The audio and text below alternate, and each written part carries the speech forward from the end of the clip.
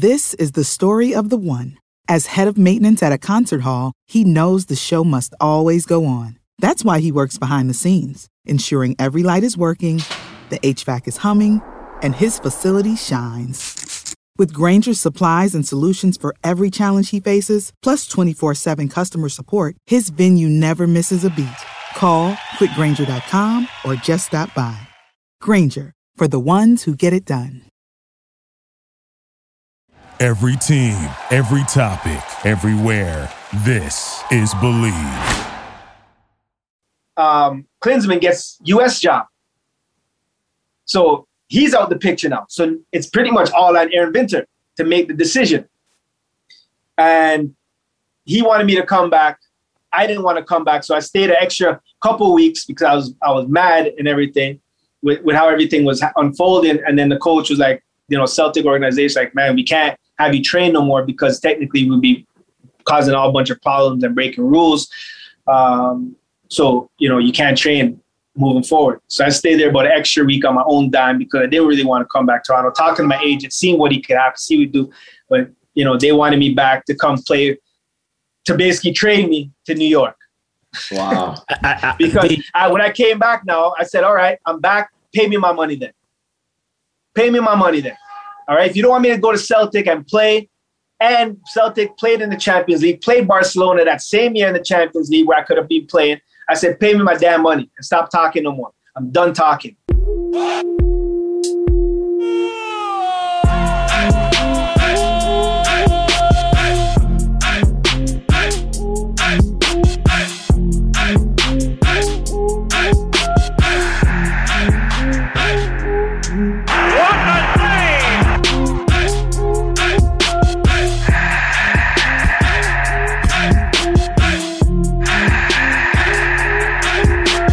Ladies and gentlemen, welcome to the Crack Podcast.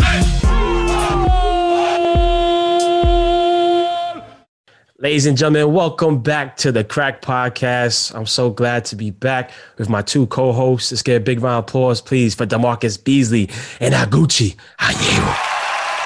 You see how this man started doing the short and sweet intros now? He don't want to do his long-winded praise to DeMarcus Beasley, #1 U.S. soccer player. You missed it, don't you, Gooch? You missed it, don't you? Number 7 on the field, #1 in our hearts. Hey, hold on. I'm still checking text messages. Can we do it over? Oh, my gosh. No, we cannot start and do it over. Ladies and gentlemen, we're so glad to be back. So much things going on in the football world and life. Gooch runs out the room. This is what we have to deal with on the Crack when we broadcast. Where the hell did he go? I have no idea. DeMarcus don't have a microphone. Hey, why you put it out there like that? Gooch disappears. He thinks he's a magician. I did tell the people I was gonna have a mic by this week, but I lied. You promised the people. I want to say. Well, he got a mic in his headphones. That's all good. Hey, y'all can hear me though, so it's straight. No, hey, for real. Next show, I'm getting another mic for real. Listen, it's going to take an executive to tell you to get a mic for you to get a microphone, because that's what happened with Gooch. I told Gooch for 6 months, get a microphone. Executive said it. Gooch ran to go get a microphone. Man, I tell you, man. I did it once. I got a mic, but it's in Houston. But definitely, ladies and gentlemen. Man, hold on. Gooch, where you just go? You just disappeared for like. Listen, where the hell you go? The show kind of conflicted with my baking time. I had to get something out the oven real quick. Wait. What the hell you bake? I want to see the final product, man. Hey, I'm a man of many. I'm a man of many talents. First of all, it better not be cookies. It's banana nut bread. First of all, it ain't no damn. I'm gonna send y'all some of this banana bread. It's amazing. I bet it's some baked chicken. I guarantee it's some chicken. Are you gonna play me like that? Come on, man. hey, listen, man. Or some salmon or something. Some salmon. We got a trivia fact. Gucci and Yewu, what's his favorite thing to bake? There we go. Banana bread. Banana bread. Listen, ladies and gentlemen, I'm just very happy, right? It's summertime, but also so much football is among us, man. How you guys been enjoying the Euros and the Copa America? Man, the Copa right now is the final that everyone anticipated, but the final that nobody thought was going to happen, right? We all wanted to see Brazil, Argentina, and everybody's trying to say this is Messi's last chance to win a a trophy with his national team. Honestly, I wanted to see Colombia win, to be fair. Why is that? Underdogs. That's why. I mean, obviously Argentina and Brazil are the giants, but it's always good to see an underdog go through, just like Denmark. Nobody would have ever thought that they'd get that far, but everyone was rooting for them, Yeah, I mean, it's amazing, the story of Denmark, and unfortunate they had to go out in that type of style, and very controversial. I went through so many text messages and phone calls, and even at the viewing party we have a football, watching the England versus Denmark game, people were arguing back and forth, was it a penalty or not? What do you guys think? Penalty, dive, good call, bad call? We love VAR, hate VAR. I mean, I didn't see it live, so I can't really give a great opinion on it. I just saw the replays, slow motion, and in slow motion, it looked like a penalty because he stepped, he got contact on his right, and then he got hip checked. I saw on his left, he got hip checked on his left, I think. Yeah, on his left hip. So I don't see how that's not a penalty. But I didn't see it live, so maybe it looked like he dove. You know what I'm saying? I'm just going by the slow motion. Like if I was VAR, I would have gave a penalty. I won't say that there wasn't contact, but there's contact throughout the game. I don't think there was sufficient contact or force. I'm going to always be on the defender's side. I'm glad you're not the damn. Look, I'm going to always be on the defender's side. There wasn't sufficient enough evidence to find this guy guilty. And this is B's watching golf instead of the Euros. He ain't even seen the game. Yeah, we had a game last night. So I was literally driving to Cincinnati, so I couldn't watch it live. All I'm saying is, like, if you watch the whole play, first of all, the defender got beat. Nobody was supporting him. He shouldn't have tried to reach in. But Sterling, did he fall easy? Yeah, but that's his job. And when you're in the box, any striker, any attacker, and as a defender, you have to know that that's what they're searching for. So he was looking for it. He got it. They should have known that and been smarter. But for me, the controversy was to decide a semifinals on that call. It's gut wrenching, especially for Denmark. So I think that's what everyone. If this was like in the first rounds, they'd have been like, yeah, whatever, VAR doing their job, whatever. But this was such an important game that it's almost like and the winning penalty, you know what I mean? Yeah. But listen, I credit Sterling for creating that chance. I mean, people forget about him dribbling past the first defender and causing him all type of confusion and problems. You know what I mean? And he went down like DeMarcus Beasley does. I mean, what are you talking about? I don't even play no more. So what are you talking about? I saw you dive and pick up the other day, DeMarcus. Don't lie. but the question we need to show some of Beasley's old clips. What was that Mexico game where you were fouled every 2 seconds? And I didn't die. No, neither one of them. None of them died. I didn't dive. But listen. But okay. I got a question for Gooch. But did the defender give the referee a chance to blow the whistle? That's my question. Yes. I'll say. Okay, so there were two defenders in that play. The one that got beat reached in from the back. Right. Yep. For me, that was the most offensive. The one that the hip check, he was just running with the ball, so there's no way for him to go. If Sterling is trying to run in that direction. So unless he just pulls back and just gives him the whole field, what is he supposed to do? Yeah, but that's what I'm saying. That was my question. The defender gave the referee a chance to call it. So my point is that you're always going to have a chance to call when you're touch tight to the player. Like you just said. This ain't basketball. But this ain't basketball. Yo, you just said it. Put your hands up and let No. But he didn't. The contact wasn't with the hands. He was just running. I know it's with his hip. Yeah, it was with his hip. But he did. He put his hip in a little bit, dog. It was in stride. In stride. You don't do this and then just do a hip check and then keep going. Nobody don't run like that. Oh man! At the end of the day, congratulations to England. I will say before you say that, I will say. Was he kind of going down already when the hip check came? Yes, I will say that. I think he was trying to get the penalty from the first defender. Yeah, that came behind him. Yeah, he was falling before he even came to that agree. second defender. You know what I'm saying? Yeah, so I agree with that. They made history. First final in 55 years, something like that. They broke the curse. Yeah, they broke the curse. What's they saying? It's coming home. Isn't that what they say? It's coming home.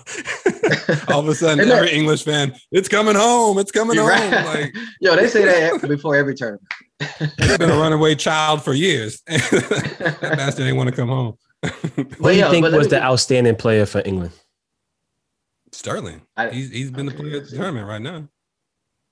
Of the tournament? I mean, really? Honestly, I would say I don't know. I'm asking. I don't know. Yeah, I'm saying coming into this tournament, he had a lot of naysayers in terms of his performance with the national team, club team.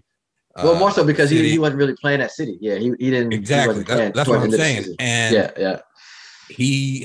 Honestly, he quieted them. He was the deciding factor in a lot of their games, whether he scored goals, caused the fouls, the penalties, the assists. I mean, he's been all over the field. Yeah, he has been influential. I'll agree with that. And then to have the season not go, or his club season not go the way he wanted it to, and a lot of fans, like obviously I'm a Man City fan, so to not see him in some of the biggest games, I know he started the final, the Champions League, but before that, he was coming off the bench. The last couple months. What do you think in terms of the coach to play him, even though he knows he hasn't been playing? That's trust. He trusts his player. He trusts that Sterling can get the job done for him, and he's proven that. I think he's earned that right in an England shirt to. What's that to, young to boy? Have that trust. What's the young boy at City that's playing ahead Foden. of Foden? He wasn't playing Foden instead of it. You think that obviously it turned out to be the right decision, but like as a coach, exactly. I mean, you look at Foden in a year he had, basically playing every big game in City, and then you see that momentum. Well, you as a player, you want that momentum going from the club team to the national team. You want to, obviously be able to start and be an important part of the national team or in this Euro. And he wasn't. He was in and out of the lineup. I know he came on in the second half, but so it's vice versa. Sterling didn't really play at City towards the end of the season, but he started with England. And then Phil, he was starting with City, but then didn't get a chance. He got a chance, but he didn't play as much as I'm sure you liked with England. So, but yeah, that's all the coach. You gotta tip your hat to him and say he got it right. You got it right now, but he looks like a genius. What if he does? Got that wrong? you'd have Mookie saying a lot more right now, talking about kick him out. He's trash. All sorts of Mookie's that Twitter troll that like creates 5 different accounts just to talk about the English national team. But what do you guys think about Italy and they amazing run, undefeated? The job Mancini has done, and also, as a whole, the blend of the young and the elder statesmen on the team. Have you guys watched them and have you enjoyed their play? And do they deserve to be in the finals right now? Do they deserve to be do they deserve to be in the finals? Of course, 100%. I just being a fan of the game, I would have loved to see Belgium go through, but you can't get away from Italy and how they play and how they just keep going. They haven't really even played their best game this whole tournament, but they always find a way to win. And when you got Chiellini and Bonucci in the back, and those defenders and that experience that you have to when the games get tough and the games getting, a little bit edgy and, the ball can bounce one way or this way. And that's the tournament. That's the game. They always find a way to, get that last little nick in, or, they're just smart, very experienced players that every, club nation needs. And, I'm sure Italy's happy to have them, but yeah, they 100% fully deserve to be in the final. I think myself, obviously, with my ties to Belgium, I wanted them to go through. I was calling them to win the whole tournament.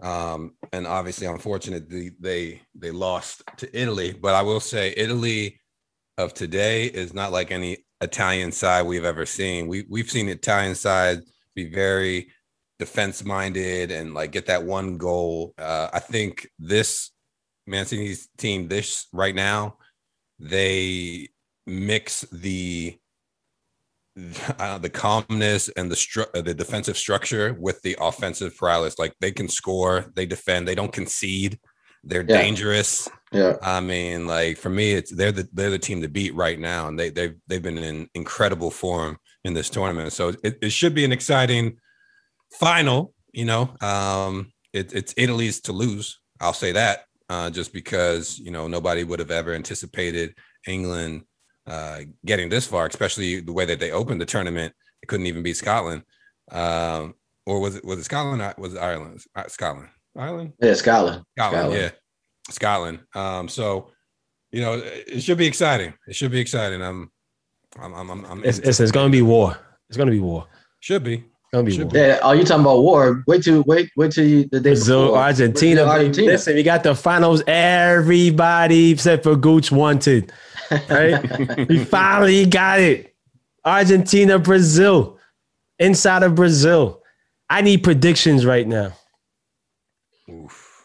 Man, I'm gonna say 2-0 Brazil. Woo. I want Messi because I'm a Messi fan. I want Messi to win a championship for Argentina. I want him to win a final with Argentina. I would love to see that, to get all these naysayers about, he'll never, be the GOAT or whatever until he wins something with his national team. I know he's done it at the youth level, but not the full team. So I would love for Messi to get that. But the way Brazil is playing, I think they're one of the best teams in the world at the moment, including Euros, the way they're playing. And, it's frustrating for me because I love Neymar and I love how he plays. But when he's in this form and this mood, how he's been in the Copa, there's not many better players than him. I'm talking about Ronaldo, Messi, all of them. I mean, obviously, Messi now, not when he was 25 or 20 when he was younger, but just how Neymar is kind of taking over the role of a leader and setting it by example with his play, with how he's playing, assisting the goals, but even some of his dirty work he's been doing, coming back and trying to help the team defend when they need to. Right now he's playing some good football. I'm gonna say Argentina 1-0. And I'm just saying this. I agree with you, Bees, that Brazil's in stupid form. Neymar is doing his thing. I think he's matured to the point that he knows he doesn't have to be a one-man show. And he's kind of evolved to that, giving assists, not always trying to score the goal, et cetera, which has in turn been the changing, I guess, the turning point for their team. But I would say right now, the story is written. Like, this is for Messi, right? Like everyone said, this is his last chance. I remember when he retired from the national team and came back. And right now, I think that there's so much emphasis on him winning this and nothing else that I believe that his whole team is playing for him as well, right? And so I'm going to go against you and say Argentina 1-0. Wow. And if I lose, I'll bake you a banana bread. I don't want that shit. I do not want that shit. But I'm just saying, like, if you go back to that goal that they scored, I think it was against Peru when they won 4-0. I think that's what it was. And it was the ultimate team goal. I think they had about 30-something passes or something crazy like that, some crazy stat like that. Right. But if you go back to that play, and I actually rewinded it like 5 times. If you go back to that play, there was not one pass except for like when they combined it in the middle, Neymar and I can't remember who was in the middle, that they did some kind of like flick. Everything was a 5-yard pass, a simple two touch keep away. That's all it was. That's football for me. I wish I could show my players that and be like, look, this is not football's not always like that, but I'm saying, like, just look at this goal and look at how sometimes football can be so simple and beautiful at the same time, because they literally passed the ball around, moved the ball around. They made one quick combination in the middle of the field, got it out wide, crossed it in, goal. And it was about 30-some passes. And it was beautiful to see. So I think the form that Brazil is in right now, I don't see them, having a problem. Well, not having a problem, but, not getting past Argentina. Well, listen, the bookies and the odds have Brazil winning.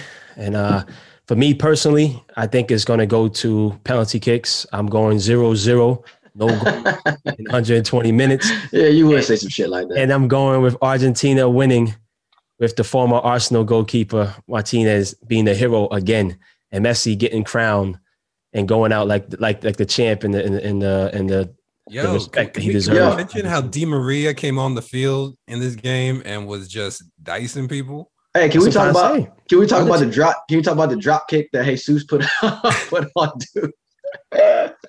Is that not legal? Yo, straight up. I was at it's a hockey game, Fort Wayne. Our Fort Wayne Comets won the final.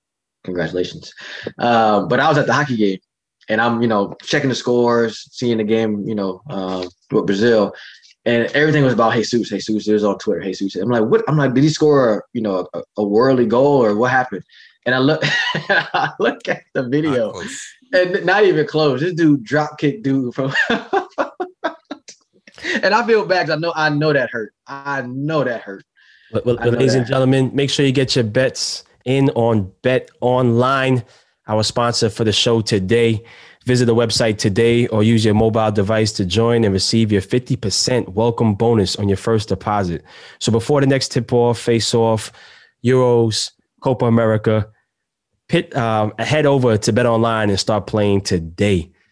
Guys, let's I want to get off the games a little bit and switch topics. Recently, a situation happened for the Olympics, which is coming up actually the end of the month. But a track and field star for the United States, Miss Sha'Carri Richardson, who was a phenomenal and did amazing in the trials and then leading up to Olympics, has now been denied to participate in the Olympics because she was, got detected of using marijuana. Before I ask you guys about it, I just want to get into our segment. And, again, she owned up to it. So I respect. How old is she? 21? She's 21, 22. 20, yeah. 21 years old, phenomenal athlete. Recently lost her mother, I believe, a week or so before the Olympic qualifying. And she owned up to it, but she was saying, listen, she used marijuana to help with her anxiety and dealing with her losing her biological mother. This is what she has to say. I know what I did. I know what I'm supposed to do. I'm allowed not to do, and I still made that decision, but not making an excuse. I mean, how do you guys feel about marijuana and being detected in sports? And do you feel it's right for the Olympics and for the doping agency to disqualify her for using marijuana? I think it's within their jurisdiction to do so, especially as she just said, I know what I was supposed to do. I know what I wasn't supposed to do, right? So in essence, you're saying, I knew the repercussions and I did it anyway, right? And obviously the circumstances, I think that's what everyone is dealing with is, the circumstances. She was having the loss of her biological mother. Other issues is marijuana performance enhancer? A lot of people are saying no. A lot of states, including the state that she had it, was legal, right? So there's all these kind of different factors involved in regards to how people feel about the situation and how they don't feel about the situation. For me, they handed out a ban, a fine or whatever. I think it was a month ban. 1 month. And so the question was, within that month ban, was she still going to be able to run in the Olympics? And the answer is, like, she would, even if she served that month ban, she'd be able to compete in the relay. What is it? The 4x10 relay. 4x10 relay. So they said that. Yeah, they decided to go a different route. But my question to you is how do you feel about that in terms of marijuana, which you said is legal? She took in a legal state, and it's not a sports. It doesn't enhance her. It doesn't make her. Obviously, I don't know how the hell she runs the fastest she is and still smokes. But do you feel like the doping agency is behind the times and that needs to change? But let me go. Wait, before you answer that, Gooch, let me go a little bit back. I think. For me, in my opinion, is that this reporter told her that her mother died. A complete stranger now told her that her mother died right before she's about to run. How do you think that? I mean, I think you gotta put some kind of, the Context. human part of it. Yeah, context and human part of, what she did and why she did it. Yes, she admitted it. I know she admitted it. She said she did it wrong. She'll come back stronger and she'll learn from her mistakes. But I mean, how would you react to a complete stranger telling you that your mother died? You just ran a race, you got to the Olympics, and right before that, a complete stranger told you that your mother died. What are you supposed to do? I guess they want her to drink alcohol. If that was her way of releasing some kind of the anger and confusion of, for one, a stranger telling her that her mother passed away, and two, the death of her mother, how are you supposed to react? You can't tell someone they can't react this way or react that way when something tragic happens. So I'm leaning more toward the human side. Yes, I know what Gooch saying about the rules, and a lot of people have said that. I think Dominique Dawes came out and she was in favor of the Olympic Committee because rules are rules. But I just look at the other part, the human aspect of it, and I think that's my opinion. I think if they're going to do so, they have to be consistent across the board, because there's other athletes that have tested positive for like steroids, the swimmers. Yeah, that's a performance enhancing drug. Weed is not. No. My point is, okay, sorry. With those steroid cases, they were kind of overturned. Yeah. They said, okay, I ate something I didn't know or whatever. And there's all these, I had a burrito that had performance enhancing drugs in it. Yeah, okay. Like, I don't know. Banana bread, stuff. Yeah, I don't know the last time you were at last time you were at Taco Bell and they're putting steroids in your enchilada. Gooch, the whole NBA smokes weed. How did the dream team and all those guys get cleared to play Olympics? Listen, but now they changed the rule. They don't even test for marijuana no more in the NBA. Right, but no, it's not even about the mixing Olympics, these though. rules When with the that. NBA players playing about the the Olympics. consistency of what they're doing. Like there's nothing consistent across the board. It's like they handpicked when they want to serve or want to make an example out of something. Yes, right? and I think she was duped, Gooch. I think her being so young, somebody is supposed to, one of her coaches is supposed to be like, hey, listen, don't go in the locker room today. They drug test. And what do you think? And you said, just like you said, what do you think the NBA play? They know. They got somebody to tell them. They got somebody to tell them, listen, we're testing today. We're testing. Yeah, of course. Yeah. Go ahead. No, go ahead. No, I was saying I feel sorry for her. I mean, it's terrible. I mean, I remember watching her run on an Instagram clip, and I didn't know, but this is before anyone knew her name. I was like, who the hell is this? Like running like I've never seen run. And I thought it was just like a prank kind of clip, but like this girl was floating. So not to have her compete at the highest level for her discipline is unfortunate. But I mean, all we can kind of pray is that like in 4 years, like she just tears it up and just makes a mockery out of all the competition. And another thing I read and I liked is that Nike is sticking by her. Right. Nike's gonna stick by her. They said they support her. They see that, obviously she made a mistake, and she's human. She made a mistake. She owned it, but they're gonna stick with her. And I think that's powerful. I think that's something to be, shouted out, that, a big brand that, their whole image and value of athletes and what they support, could be in question. But since they're sticking with her, I think that's pretty amazing that they are. Definitely. But to go back to your question, Luke. Thank you, Bees. Finally. Sorry. Yeah, my bad. But yeah, I want to hear Gooch's, his opinion on this too. So do you think, really quick, that the Olympic Committee should change the marijuana policy? Yes. Tomorrow.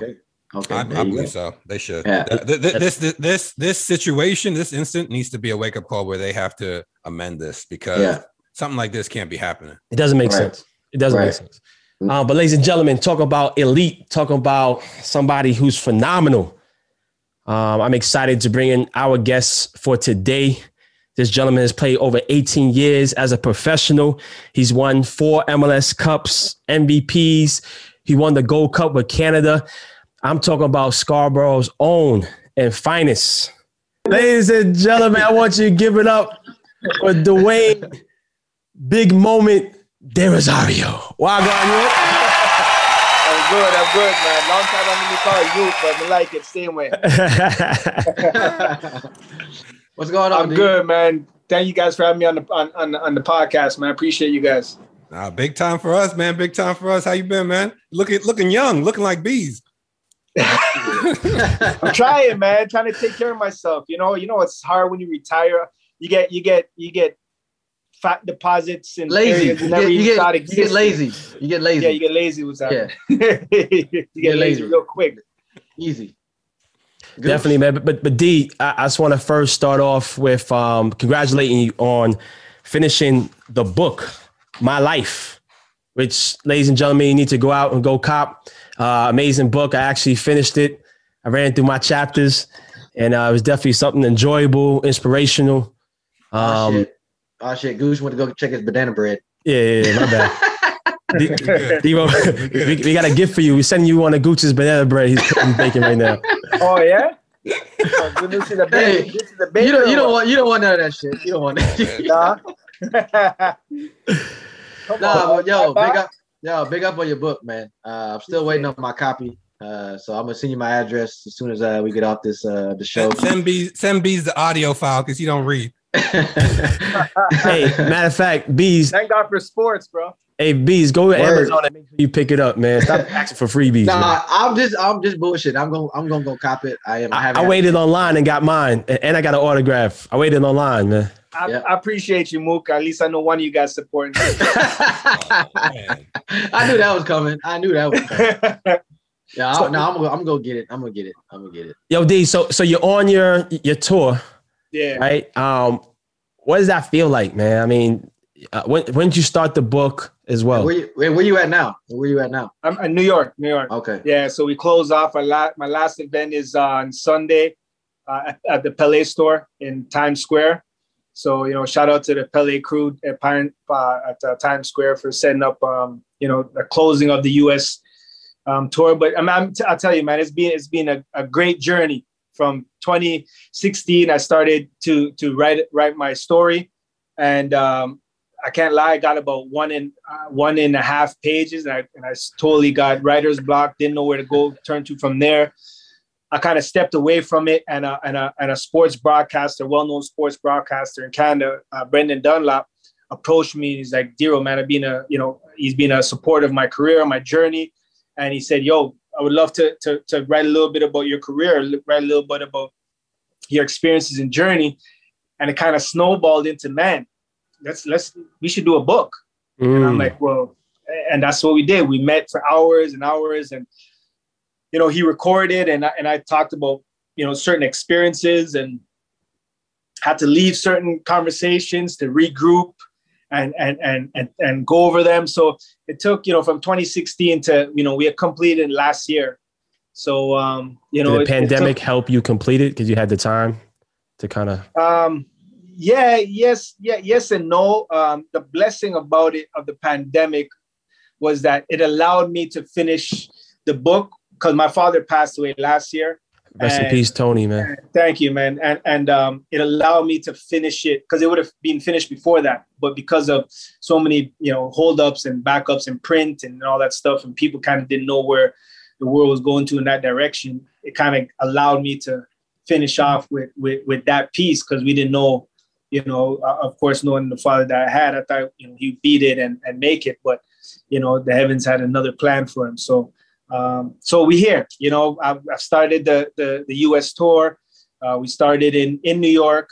We finished today in New York, but we went from beginning of May. We went from New York to D.C. to Florida to San Jose to L.A. to Houston, and now back. And man, the love and appreciation that people showed, especially like in San Jose and Houston, a place I haven't been in many, many years. To still see that love and support was truly a blessing. Listen, before we get started, I just want to give, again, a shout out to your father, Tony, because myself living in New York and Caribbean background, I used to hear a lot about your father in Toronto, the teams and tournaments he started, how influential he was in Scarborough and I think Malvern as well, and coaching so many kids who didn't really have it like everybody else, man. Tell us a little bit about Pops, man, and how important he was, not just to you, but into the community that you grew up in. Yeah, I mean, it's a deep conversation, but I'll try my best. Pops is a true genius, man. He's a legend. He's my biggest mentor. He's one of the guys that went into inner city kids and took like the bad man and the drug man and or the athlete, just a raw athlete, and say, you know what, I'm going to turn you into a footballer, and he did, and he created Malvern Magic, which is the infamous team that we're very fortunate. We're the first Canadian team to win a major U.S. tournament. We're U.S. indoor national champions, being Canadian. All black kids on the team. Well, predominantly. I can't say all, predominantly, but he just knew how to get the best out of a player. He knew how to motivate, he knew how to inspire, but he also knew how to kick you in your ass when you need it. He also was a very big disciplinary. He was a no-nonsense coach, but he had a lot of respect because of the pedigree and what he was able to manifest. He took kids that had no self-belief, that never kicked the ball, all of a sudden, playing for the national team or playing at the youth national, international level, or get called up for a provincial program, or just creating a hope in himself outside of street life. So, he's a huge mentor for not only myself, but so many kids. I remember, when he was passing, and, we kept it under wraps, but when he passed, a lot of people reached out to me and just expressed how influential he was. And, I remember going to Toronto many times during my off seasons, and people would be like, yo, Dero, man, Tony's your dad? Like, yeah. He goes like, yo, man, tell him what's up for me. I was like, forget about you, man. Tell your dad what's up for me. Tell him, yo, he helped my life. He changed me around. And I've had this conversation with so much people, and just having that kind of, backbone was definitely a blessing. Do you think that was one of the things that kind of sparked the whole Dero United and getting involved 100%. On that youth level? Yeah, the Dero United and the foundation. Mm-hmm. Because him and my dad and my brother, my older brother Mark, they were really spearheading it while I was playing and doing what I was doing. They were managing it while I was, and allowed me to focus on my career and kind of build that foundation for me. So as I retired, I had something to fall back on. So, but in terms of that vision of creating a foundation to give back to inner city kids like myself, the inspiration to create a platform through my academy where kids could take the game to the next level, that's 100% my father. The beautiful part for me is looking at 4 Black gentlemen who had fathers that were so instrumental in our lives and our success. You speak about your father in the foundation and the Dero United, and the same thing with Bees, his father, his brother with DeMarcus Beasley International. What's the name of your damn program again? Damn, get her. How you gonna try to hype me up? They don't even know that. Because you're like, wait, what's the name of your damn shit? You can't make this up. You can't make this up. Wow. You know what? Just skip over that. Go ahead. Man, I'm done with this. Flow, man. I'm done. Man, you can't big him up too much, D. Man, you have to keep him certain, Keep grounded. Definitely. But D, I want to take it back to Richmond Kickers days, man. That's the first time I saw you play. You playing with my boys Kwak and all those guys, and Etienne, all those guys, and Greg Simmons, man. You were just a problem in the A-League. While I was reading your book, it was so instrumental. I didn't realize how Frank Yallop obviously is a person who really gave you the opportunity in the MLS. And you guys were former teammates and roommates at the Canadian national team. Do you think if Frank wasn't in the position he was, but taking at San Jose, that maybe you never would have made it to the MLS? No, I wouldn't say that. I would definitely be in the MLS because I was just hungry. I was driven. Frank just because DC wanted me at the time. Right? Because I was in that transition. Richmond Kickers had affiliation with DC United. Right. So I was on preseason with Greg Simmons, with Adrian Saru, all of us. South America, you guys went, right? Yeah, I went to San Salvador, in El Salvador. El Salvador, Central America. Yeah. So DC actually wanted me. Thomas Rognan was the coach, and they wanted me. But Frank told me on the side, like, listen, I'm getting this coaching job at San Jose, and I want you to come with me. So for me, that was a really no-brainer. But I truly believe because how Frank managed my individuality and my he definitely helped he gave me a lot of room to express myself and to play. Where probably if I went with another coach, maybe DC with Moreno and all these guys, it probably would have been a more challenging transition. But I was ruthless in my venture, man. I was going to make it regardless if it was Frank, if it wasn't Frank. The reason I say that, because the A-League has some great ballers like yourself, right? International among them who had a whole bunch of flair. But at that time, the MLS wasn't really, didn't really respect that type of game. You know what I mean? Yeah. So, well, if you look at that team, Richmond Kickers, we had myself, we had a Nandi Lowe, Jamaican international, very great player. We had Gary Glasgow, right? We had Gregory Messam, another World Cup player. We had Roger Thomas, who's another Jamaican international. Marco Ferruzzi, great midfielder. I mean, we had a solid team. Like you said, Etienne brothers. We had Kwaku. So we had a stacked team, right? So actually, because when I left Germany, I was kind of like in limbo. I didn't know where to go. I didn't know what to do, and I didn't want to play in Canada because I just didn't see a end. Path from there. Yeah, there was no next level besides Lynx and Impact and those teams, and I really wanted to get to the next level. So when Richmond called me, I was like, okay, let me go check it out. But when I saw all those players there, I knew it was going to be a good fit. Definitely. So when you speak about, you kind of touched on a little bit that it was a blessing that you went with Frank because he kind of, let you be who you are and, let you express yourself and, have a personality, your personality on the field. So who was De Rosario? How was it to be your teammate? Who were you when you were playing? Were you like the Jordan Last Dance where I'm gonna yeah, you know what I'm saying? Knock you out if you don't practice. What kind of leeway did Frank give you in those days? Well, like my style of play, I was very expressive on the field. I was very expressive off the field. If I didn't like the way shit was going, I'm the guy calling out everybody in the locker room whether he liked it or didn't like it because I just wanted to win. So I was very vocal on and off the field. Me and Frank and Dominic met the other day in San Jose, and he reminded me, like, man, I remember making subs, and I would look and see who to sub, and you're like, I'm just zoned in on him, like, I'm ready. And he goes, I love that about you because when you look at some guys be like they're not they're shying away, like, oh my God, he called me. I was just like, yo, pick me, I'm ready. Play me goalie, play whatever, I'm ready to play. So, sometimes that could be intimidating for a coach as well, right? Having a player that was very vocal is intimidating as well. At that time, being Canadian and playing in the league was difficult as well, right? We're not marketable, as we are now. I just call it the way it is. We weren't really marketing, and right at that time, MLS was really looking at marketable players.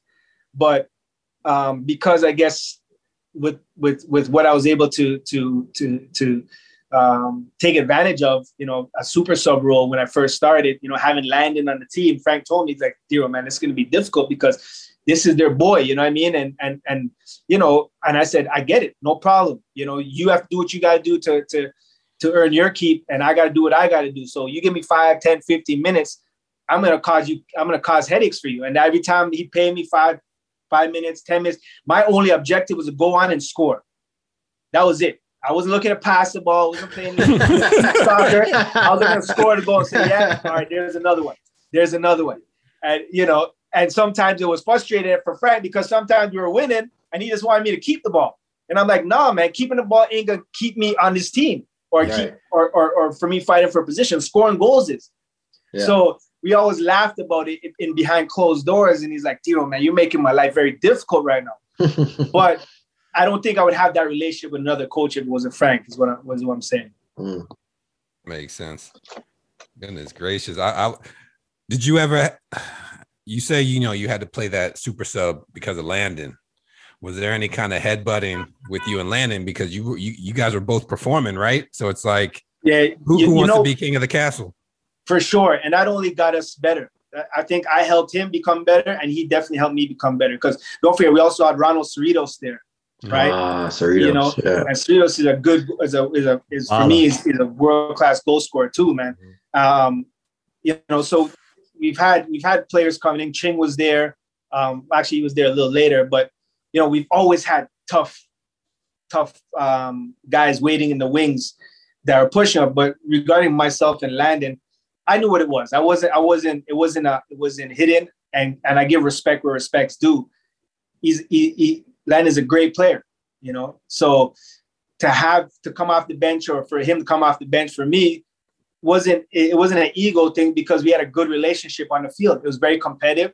I never once looked, oh, why is he playing, or I never looked at it like that. I was only looking at myself and taking my opportunity, because I always believe. Even if he was that young, because how old was Landon at that time? He was had to be like 18 years old, no? 17, no, 18? a little older. He was a little 19, older? Probably 19, because I was like 21, so he's about 19, yeah, 21, 22. You ain't looking at him, I look at this little boy. Yeah, I like that accent. This little one. Yeah, there was times that you can't help but have those feelings. But as soon as I had those feelings, I had to push them away, because I knew those weren't going to help me. Because I'm a firm believer. If you think negative on someone, when you go on the field and you get your chance, it's not going to work out for you. So I always try to keep it positive and just keep it moving, man. Because I knew what I wanted for myself, and I knew like going back to Mook, what you were saying with Frank, I wasn't going to let Landon, Frank, I wasn't going to let nobody stop me, because I was where I wanted to be, in a position where I could show my talent and ability in the MLS and potentially internationally. Yeah, I don't think people, well, I know people do. I know we all do, but I don't think some people understand what you just said. You knew that you were, behind Landon. He was kind of they were trying to make him the poster boy, and he was, obviously, you said he's a great player, and but so are you. But what I got out of what you just said is that you didn't focus on that. You focus on yourself. And a lot of players are always, how many times we've all talked to players, oh, well, that player thought he was better than me, I'm better than him, and they worried about what everybody else doing. They worry about somebody else's food. Like, right. Worry about yourself. Worry about what you can do and what you can affect. If that's in the game, like you said, you came in on my job. If I'm going to provide for my family, put money in my pocket, and be the best that I can, I'm going to score goals. That's right. What I'm going to do. I'm not going to worry about if Frank is going to put Landon or Ronald or whoever, or they're playing more minutes than me, or, they doing this, and I'm not doing that. I'm not worried about that. I'm worried about myself. I'm trying to make myself better. And I know what I need to do myself to get the best out of De Rosario. Man, that's huge. I mean, I know you just kind of whizzed by it, but that's huge. I mean, so many players always want to point the fingers and say, oh, well, the coach didn't do this, or he didn't put me in because he thinks he's better than me, or I think I'm better than him. No, worry about yourself. Worry about what you can affect. I mean, at the end of the day, it's the winner's mentality. Yeah, right? You know what I'm saying? That's why nobody conditions your outcome except for you, right? Like you said, you can't let a coach change your stars. You can't let your teammates dictate what happens. And I mean, Bees, look, I mean, you're one of the greatest national team players that ever played, right? And I doubt you were ever looking at your competition, because at the end of the day, you were probably saying to yourself, I'm their competition, right? It's the other way around. I even tell my kids, I go, if you keep looking at your competition, guess where you're going to be? In the stands, watching them paying for a ticket. So stop watching. Yeah, you can observe your competition, but if you're watching, the only thing that troubled me with Landon was when I looked at the end and I looked at the game sheet and I saw Landon a goal, Landon 2 goals, and I didn't see my name beside it. That's the only thing that troubled me. Right. Like, okay, next game, I got to get my name on it, because exactly. I want them to keep mentioning my name, and that's what it is. Yeah, that's huge, man. It's not you pointing fingers. Oh, well, the coach didn't put me in. That's why I didn't score a goal. Nah. When you worry about yourself. Like, make your moment. When you get your moment, make it happen. You get your opportunity, go for it. I think that's huge, man. D-Ro, I got a quick question. This might be off topic a little bit. Did you ever wish you played for the U.S. team instead of Canada? Canada team. In terms of like the potential outcomes of where you what could have happened, what could have been, because you were saying like Canada wasn't getting that shine, the players weren't getting they weren't marketable, etc. That's why he married an American. Yeah. I'll tell you what though. I remember after a Gold Cup, we were taking the same flight one time, and it was U.S. and Canada on the same plane in the Gold Cup. And Bruce pulled me aside, and he's like, "Yo, man, I would have loved for you to be on our side." So that in itself was a lot of respect. But one thing I have to say about the U.S., which I have to agree to some respect in terms of, I got to be careful how I tread this line here, right? But it's the crack. We don't tread a damn line. No, you don't got to tread nothing, man. No, in the sense of how I say what I want to say. But I'm just going to say, the way the U.S. treat your players from outside looking in and how they take care of you guys, and it's just miles ahead of where we were at that time. Miles ahead. So when I'm looking at that and I'm saying, man, these guys got another friendly, man, these guys are playing in this, man, these guys got another game coming up. It's hard not to look at that and say, shoot, what if? But I just looked at that and again started to put pressure on Canada, and started to say, guys, we need to step up. Like we need a nutritionist, man. We need the little things that a training facility, which up to date we still don't have. We need all these things that you guys are doing to help propel the sport in the right direction. That right. I guess I don't know if we value or credit it worthy, but I always say, like, if we want to start doing things the right way, we have to look no further than our neighbors, and that's the U.S. Right? You guys have been able to take the World Cup experience in 94, 92? 94. 2 years later, you guys build a pro league. We went to the World Cup in 86 and we had a pro league, and that just died after that. That's just, I don't understand how that happens. And that's the NPSL or NASL or whatever it is, the Blizzards and the New York teams were in it. It was a big league at the time. Pelé, George Best, all these players were playing the league. How does that league die after so much momentum has been made? Now you got to question, where's the money going? Right. So when I look at the US and I see, constant progression happening, stadiums being built, a lot of focus and energy, hence why 2026 is coming back to North America, and thankfully Canada's a part of it now.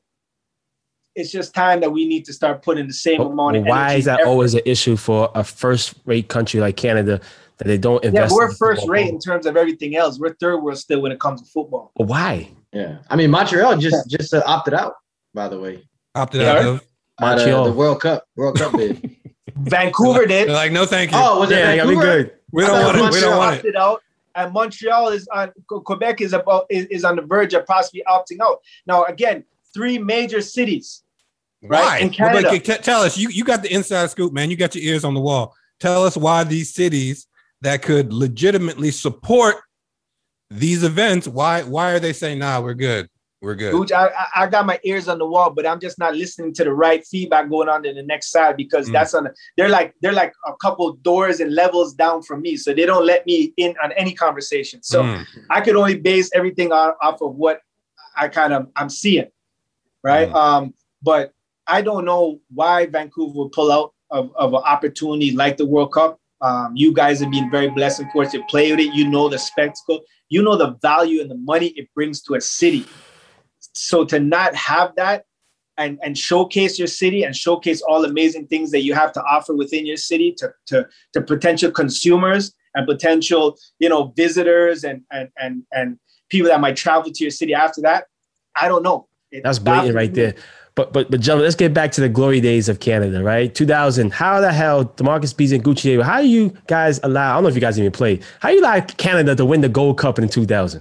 Yeah, I wouldn't. First of all, we weren't even there. Yeah, now you dating me. Gold Cup, I won, so I don't know what y'all talking about. I don't remember losing a Gold Cup. Yeah, we did. Once. Yeah. We ain't gonna talk about that one. I want to talk about that team, that glory, because again, D-Roll, I mean, you guys came in blazing. You beat teams like Colombia, Mexico, Dwight York, and TNT, Trinidad. Let me tell you why we won that Gold Cup, in my humble opinion, is that before leading into the Gold Cup, we had a big dispute in terms of financial dispute, in terms of what the players should be compensated. And it was the first time, although I was a young up and coming, national team prospect. I was able to see a lot because I was with the national team. A lot of people don't know, since 95, 96. I was 15, 16 years old when I first started with the national team. But back then, those games weren't sanctioned games we were playing in. However, we never stood together as a unit to fight for anything. And that was the first time we collectively said enough's enough as players. The president had to fly down and talk to us and say, guys, this is a big tournament. We can't pull out now. And we're like, well, this is what we want, and we ain't budging. And then the organization, the Canadian Soccer Association said, okay, all right, fine. Then we got to do what we got to do. And they stepped up and they said, okay, fine. But that team unity, I'm confident to this day, that team unity helped us because we got past Japan. We were tied with points, goals for, goals against, everything across the board. And we had to flip a coin. Right? And that's how we got out of our group stage. And then after that was just, with everything building up in the momentum, it was just, we were just a team that couldn't be stopped. We beat Mexico, we beat Trinidad, all those teams that you mentioned, and then beating, was it Colombia in the final? Was it Ecuador? Colombia? I think it was Colombia in the final. Colombia. Yeah, it was huge. Definitely, man. So, Devo, one of the biggest questions everybody have about your great career, right? You MVP 2 times, won 4 MLS Cups, played over 18 years. They always say, how come you didn't play in Europe? But you did play in Europe. And I'll let people read the book to see all the experiences you had on trial since 15 years old going over there. But did you ever had a time where you had an interest in a transfer while you were tearing up the MLS? Let's put it in different words. Have the MLS blocked you from moving? Goose chill. Yeah, that too. I mean, Blackburn wanted me, and MLS, asked for a substantial amount. I wish they were paying me somewhere close to that substantial amount, but that wasn't the case. But they blocked me from going to Blackburn, and that was a disappointing thing. And then, of course, Celtic wanted me, and it was more TFC that blocked me from going. Can we talk about a little bit? It's raining outside. We got nowhere to go in New York. I want you to walk us through that whole Celtic. I remember the whispers of Celtic, but it never came into fruition. So I was like, it was just a rumor. It was never real or whatever. But I want to know the real deal, man. You guys. so fake. It was fake as far as I'm concerned. It was fake. Yeah. So I met with the GM at the time who was filling in because there was a big turnover at Toronto FC. And it's in my book. I met with the GM and we had lunch talking about Celtic opportunity. So my agent at the time flew down to meet with them and said, yes, we support him going to Celtic. We think this would be a great opportunity for Dero to go. Okay, cool. So December 26th, I got on a plane and I went to Scotland to trial for Celtic. I went there. I did my thing. I was confident. I was flying at the time. I felt good. And they wanted to sign me. Just loan me to the end of the season, right? And then they were like, Dero, at the end of the season, you go back to Toronto, finish out there. Or if you really do good, we'll have the option to buy you. Now, at the time, the coach really liked me.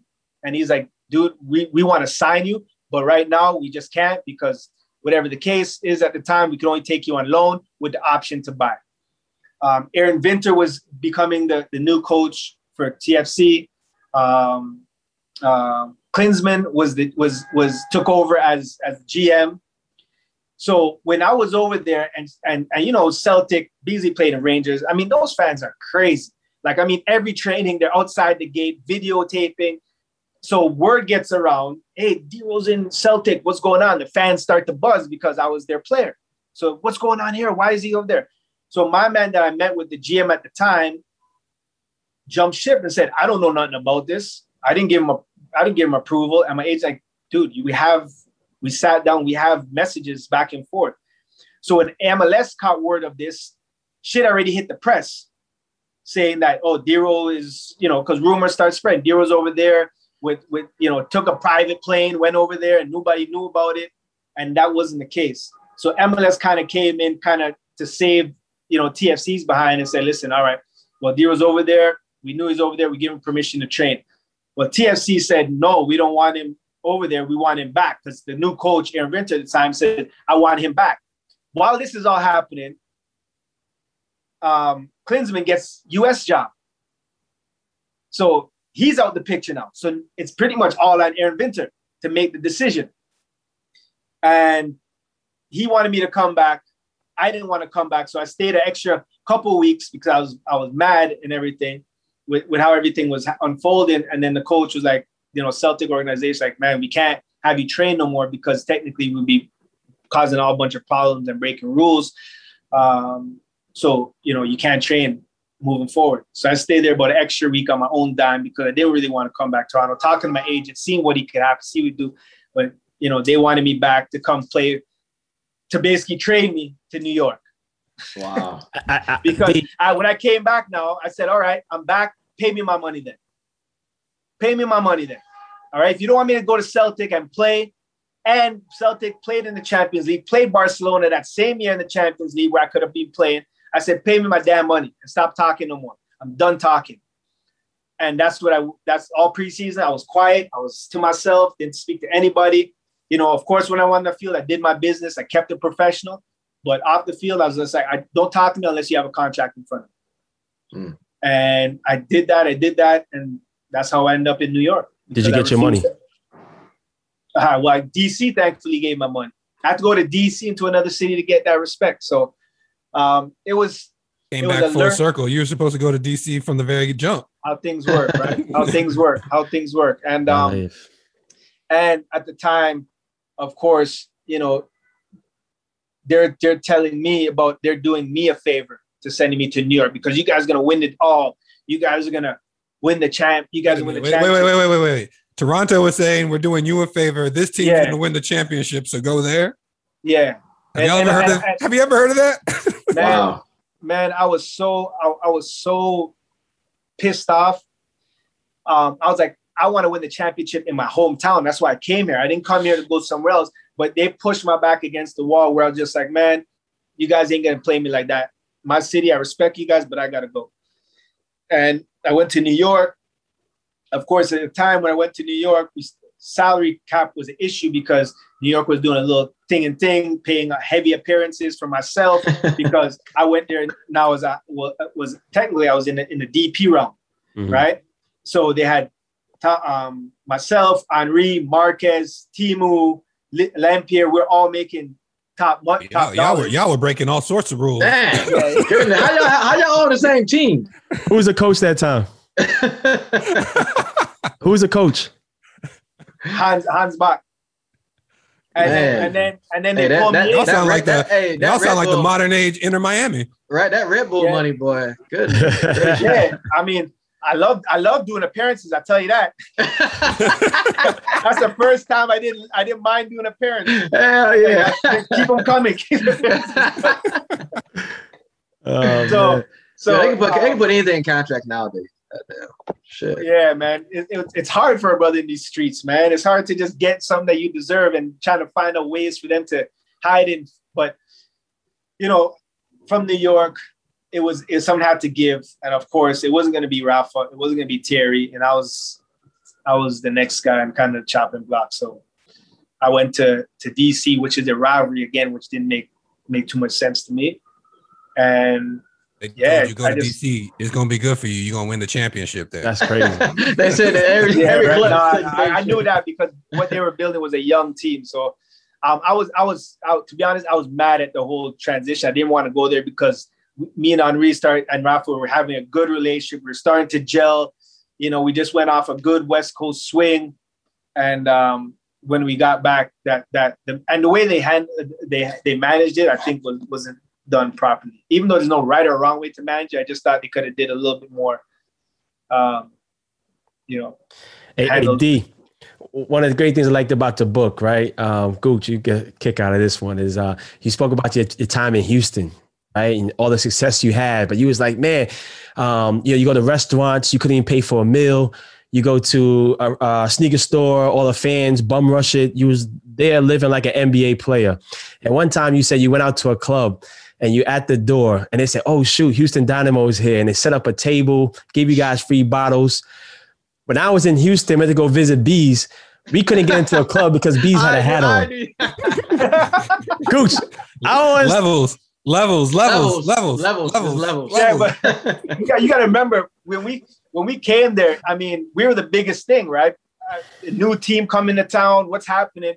And then, of course, from our first game, I think we scored 5 goals. Ching scored 4. I assisted on 4. But we were like we were starting to create, a lot of waves. And then, of course, to win championship and then win back to back. They're like, anything you guys want, man. Like, yeah, Bees didn't win a championship there, so we didn't have that same success. You got U.S. Open Cup though. we did win the first Open Cup. They were stopping their players from coming in the club. They're like, wait a minute, you play for the Dynamo? Nah, man. Yo, Gooch, we have money in our pocket. We was trying to go out hard. Trying to pay the bouncer. Trying to pay the bouncer to get in the club. I said that's the Marcus Beasley. Man, come on, don't do this to me right now. Yeah, your Houston was a lot different from my Houston. Oh, right. But I was there. Go ahead. No, I was saying, it's funny. I was there the other day, and my publicist said the same thing because, I was walking through the concourse, and fans just, started swarming me and started cheering my name, and security had to come. It's like, man, I've never been in a situation like that. I'm like, this is 2021. Imagine what it was in 2006, 2007. It was crazy, but the fandom in Houston was real. And my family was telling her, yeah, that's how it used to be. Every time we went out, it would be like, can you sign this? Can you sign that? Can you take a picture here? Can you take a picture there? So it's mad love in Houston, man. I love what they're doing to the stadium. I love to see. What are they doing to the stadium? It was hot as hell when I went there. Yeah. Are they changing something to the stadium? I'm gonna just let D-Roll talk about the good days. we ain't gonna. Man, what happened? What happened in between D-Roll's day and your day? Hey, Beasley's a fullback, man. He can only do so much. The Great Depression. Great Depression. Yo, don't talk about our club like that. Come on. Hey, man. Listen, another person I want to talk about also somebody that you mentioned in your book that we all respect and admire, and he doesn't get this enough. Man, Mookie did a whole book report on this damn novel. Telling you. Yeah, I'm keeping it real with you. I ain't read a book in many years. He's the only one I supported on YouTube. But I keep listen. But you spoke about Ricardo Clark. Talk a little bit about Rico and his game and how he was underrated as a player and how talented he was. Yeah, man, huge player and hugely underrated. Has his own unique way of doing things. But when you asked him to do a job, I just knew he allowed me to be the attacking player I was, because I didn't have to do much defending thanks to Rico, Yeah, you see Banana Bread Man? See Banana Bread Man? Don't burn down the house, Gooch. He was a cleanup crew behind me. Yeah, man. The way he could read the game and the amount of space he can cover was amazing. And the simple fact that Rico will win the ball and give it to you. He didn't try to play outside of himself. Clean player, win it, give it to the playmakers, and let them do their thing. And I think that art is kind of a little lost with a lot of teams right now, is having that player that could just dismantle plays and boom, give it to the playmakers, because a lot of 6 and 8s now are trying to be playmakers too. And it's just, that's the old saying, too much chefs kind of spoil the broth. And I find like a lot of teams, you don't find a true 6 and true 8, the guys that just do the dirty work and just give it to the playmakers. Sometimes guys win the ball and then they try to make the play on top of it. And it doesn't always work. That's why you got, playmakers out there. And Rico allowed me to be a playmaker because the trust he had in me was equally the trust I had in him. And most definitely. Yeah, Rico was my roommate before he left Houston. So we were roommates. Yeah, he's my roommate too. Don't ask him for what time you got to be somewhere. Oh, Don't ask him for what time it is. Yo, Don't make ask sure him for what's going on, when's training, when's the game. Right. Make sure you have an extra phone charger. Make sure you have an extra phone. Make sure you have extra everything, because he's gonna forget all the shit in his room. all that. Yo, I remember one time. Yo, real talk though. I remember one time. I don't know where we were. It doesn't matter. And like D-Ro saying, he got his own routine, how he does things. He's the most professional player one of the most professional players I ever played with. how he takes care of himself, how he eats, you know, what he puts in his body. I mean, he's on another level. I mean, it's phenomenal to see how this dude works. And training, you got to build him up before he breaks him down. Seriously, no. First one in, last one out. He's that type of dude. Like, really, anybody will say that about Rico. But I remember one time we had an away game, and this is the day of a game in the morning, and he had never done it before. So, you know, it's about, 6:30 in the morning, and I just hear, and I'm asleep, you know what I'm saying? And I'm just here, I just keep hearing, Hey. And I'm like, what is this dude doing? So I kind of wake up and I look, and this dude is on the floor doing yoga at 6:30 in the morning, trying to get ready for a game. He's like, I was not expecting that from the sound effects. No, but listen, he's like, yeah, what yoga goes da. This is a different type of impression. No, he was doing these like no, real talk. He was doing like these like pelvic thrusts. I don't know what it was. Okay. But he's like, man, I gotta get my body right. I'm like, dog, it's 6:30 in the morning. Go to sleep. He's like, nah. I gotta do this. I'm like, all right, go ahead, do your thing. Rico. But that was Rico. Yeah. But you're right. Rico is a good professional. He's not a player you look at and give you that wow factor. But if you knew players in their ability in terms of effectiveness and what they do effectively, he's definitely up there on my list. Any team I play with, I want him on my backbone, because he's the guy that you can always count on. He's the guy you can always trust, and he's consistent. He's consistent. He's barely injured, and he's always consistent. But again, he's not flashy. He's not that player, but he would, if you say real, mark this guy out the game, he will mark him out the game. Yeah. I mean, the man made a World Cup team. Started, played. The man played at Bundesliga. Germany is a great league for Rico. Yeah. Yeah, he went to Frankfurt. I visited him out there, but he didn't get his due like he could have due injuries and stuff like that. But D, your publicist just texted me. I know you got to go soon, but before you leave, I want to talk about the parties you guys used to have in Toronto. Oh man, I want to talk about the Devo Entertainment. I want to talk about the Guzman brothers. If it's anything like what happened in in Houston, the off season, I need to talk a little bit about that, man. That's a whole next level. look, he can't even sit right. He's looking at his watch. He's like, oh God, go. Look at the time, boys. That's all I got. You got to ask about parties. Hey man, but real quick before I want to know this, because a lot of people want to know this, is what's next for D-Ro? Are you going to lead the charge for Canada? Do you want to get into coaching in the MLS? Do you want to get in the front office? Like what is D-Ro getting into now outside of this the book tour and everything?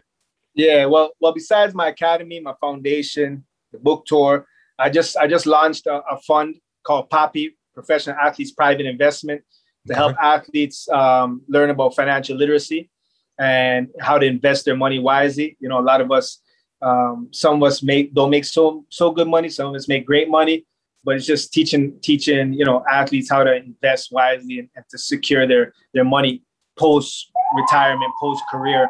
Because a lot of us only look at the moment, look at all the money and do all the good stuff. But when you retire, you're like, oh shit, I don't got much. And when you look at the ratio right now for athletes in terms of bankruptcy and stuff like that after retirement within 5 years, it's astronomical. The percentage, it's like 92%, crazy like that. And so I'm just trying to do my part to help athletes. That's my next big venture. My academy, we just partnered with Toronto FC, so we're now D-Ro. Congratulations! Thank you. We're now D-Ro TFC. But in terms of coaching, definitely something I would take on in the future.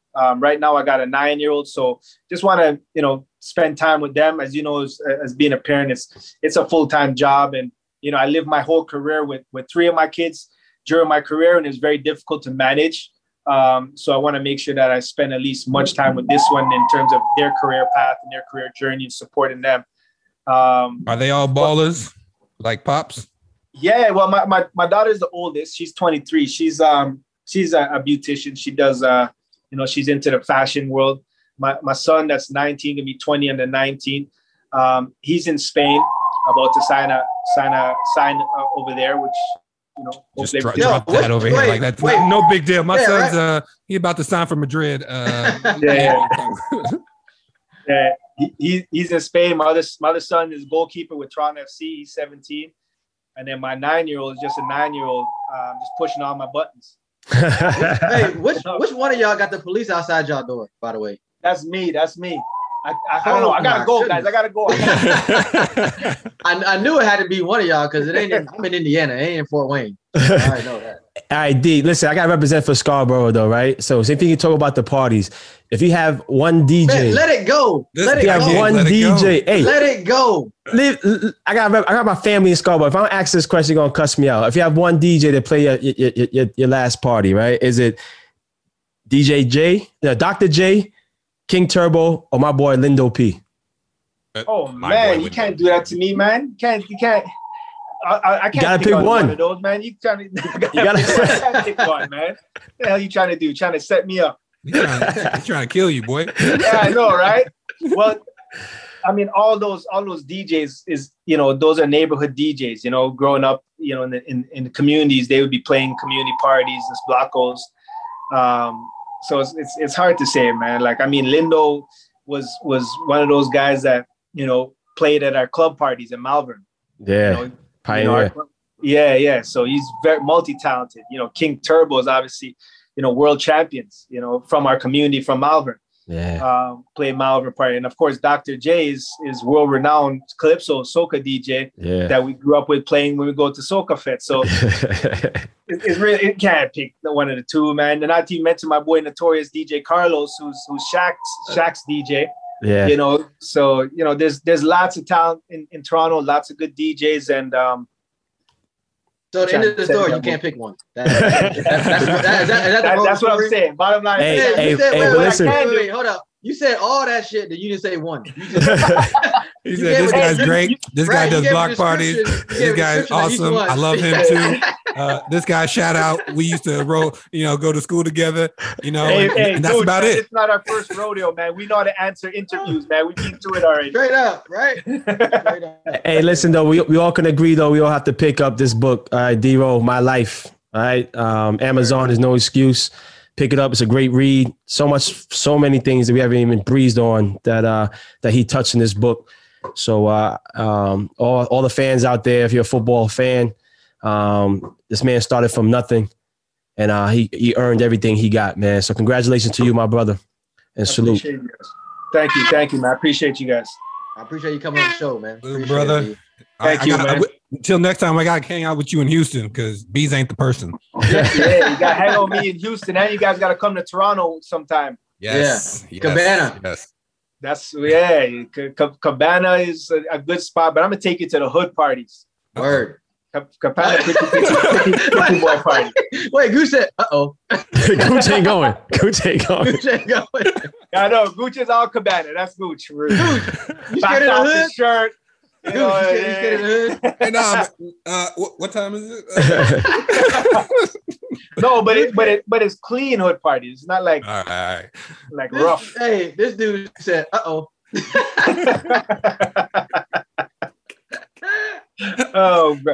respect. That's like when I was in Houston the other day. Are we still live? Yeah. Everything is live. Like, yeah. That's not like. Oh, okay. I was like, Houston.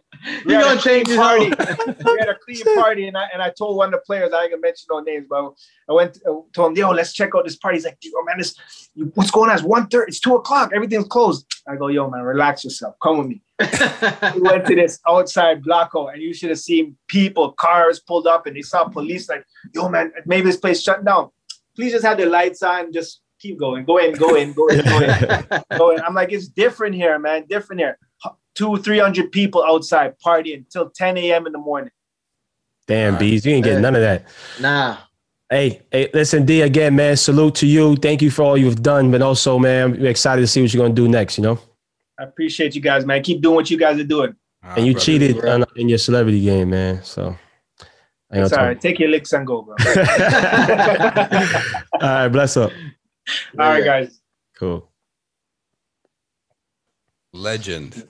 Gooch. You scared of the hood, Bob? Hey, man. Come on, man. Look, we talking about this and that. He's like, yeah, no. But we're gonna take you to the hood. I said, your first response. Uh-oh. Yo, that's gotta be my favorite part of any show you ever had. I gotta hear that on replay, dog. That shit was hilarious. I wasn't expecting him to be like, let's go to the hood. That wasn't what I was waiting. I can't stop laughing. Oh man. Gooch, you a funny dude. Unfiltered. You a funny dude. Uncut. Oh man. I love it. He was like, hold on, we still live? All right. Yeah. Yeah, man. Yes, man. Another good show. Gooch, please take us out. Hey, man, a lot of serious topics, a lot of good stuff coming up this weekend with Euros, with Copa America. I think D-Row, like Mookie said, read his book. There's probably a lot of insight into it. I need to read it myself. I haven't got it, but I will. But some of them stories are gems, man. I love getting guests on and then just letting their walls down and just being free and talking to us. You know what I mean? That's the best reaction that we get. So D-Row is a legend, an MLS top 25 of all time. Easy. He was before his time. 4 MLS Cups. Yeah, easily. Yeah, the man scored. He still scored the greatest goal in MLS history, I think. History. Which one though? Which one? That free kick. Oh, the free kick. Yeah. He got a couple though. B. Roberto Carlos free kick. That was dirty. Easily one of, at least it's top 5. Yeah. History. In the history. Man do yourself a favor to my young gunners, man. Go to his highlights. The man scored against Chelsea. The man scored against Man United. The man scored against West Ham. Any All-Star game where the Europeans came over, he banged on them. I feel bad, man. He was before his time. That's the bottom line. Oh man, he before his time. All you guys missed out on a lot of money if you guys came out now. But listen, anyway, it's been real. Again, Beasley, what our listeners, the crack crew, have to do? Hey, they got to sign. No, not sign. What they got to do? He thought he had it too. He's like, I got this. Yo, they got to like, they got to subscribe, and they got something else. I can't. Rate, show love, and also be a good person, man. All right, peace and love. See y'all next time. Peace. This is the story of the one. As head of maintenance at a concert hall, he knows the show must always go on. That's why he works behind the scenes, ensuring every light is working, the HVAC is humming, and his facility shines. With Grainger's supplies and solutions for every challenge he faces, plus 24/7 customer support, his venue never misses a beat. Call quickgrainger.com or just stop by. Grainger, for the ones who get it done. You know when you're listening to a true crime story that has an unbelievable plot twist that makes you stop in your tracks? That's what our podcast, People Are the Worst, brings you with each episode. I'm Rachel. And I'm Rebecca. We're identical twins who love true crime cases that make you say, didn't see that coming, and we hate the people responsible for them. Listen to People Are the Worst now on Apple, Spotify, or wherever you get your podcasts.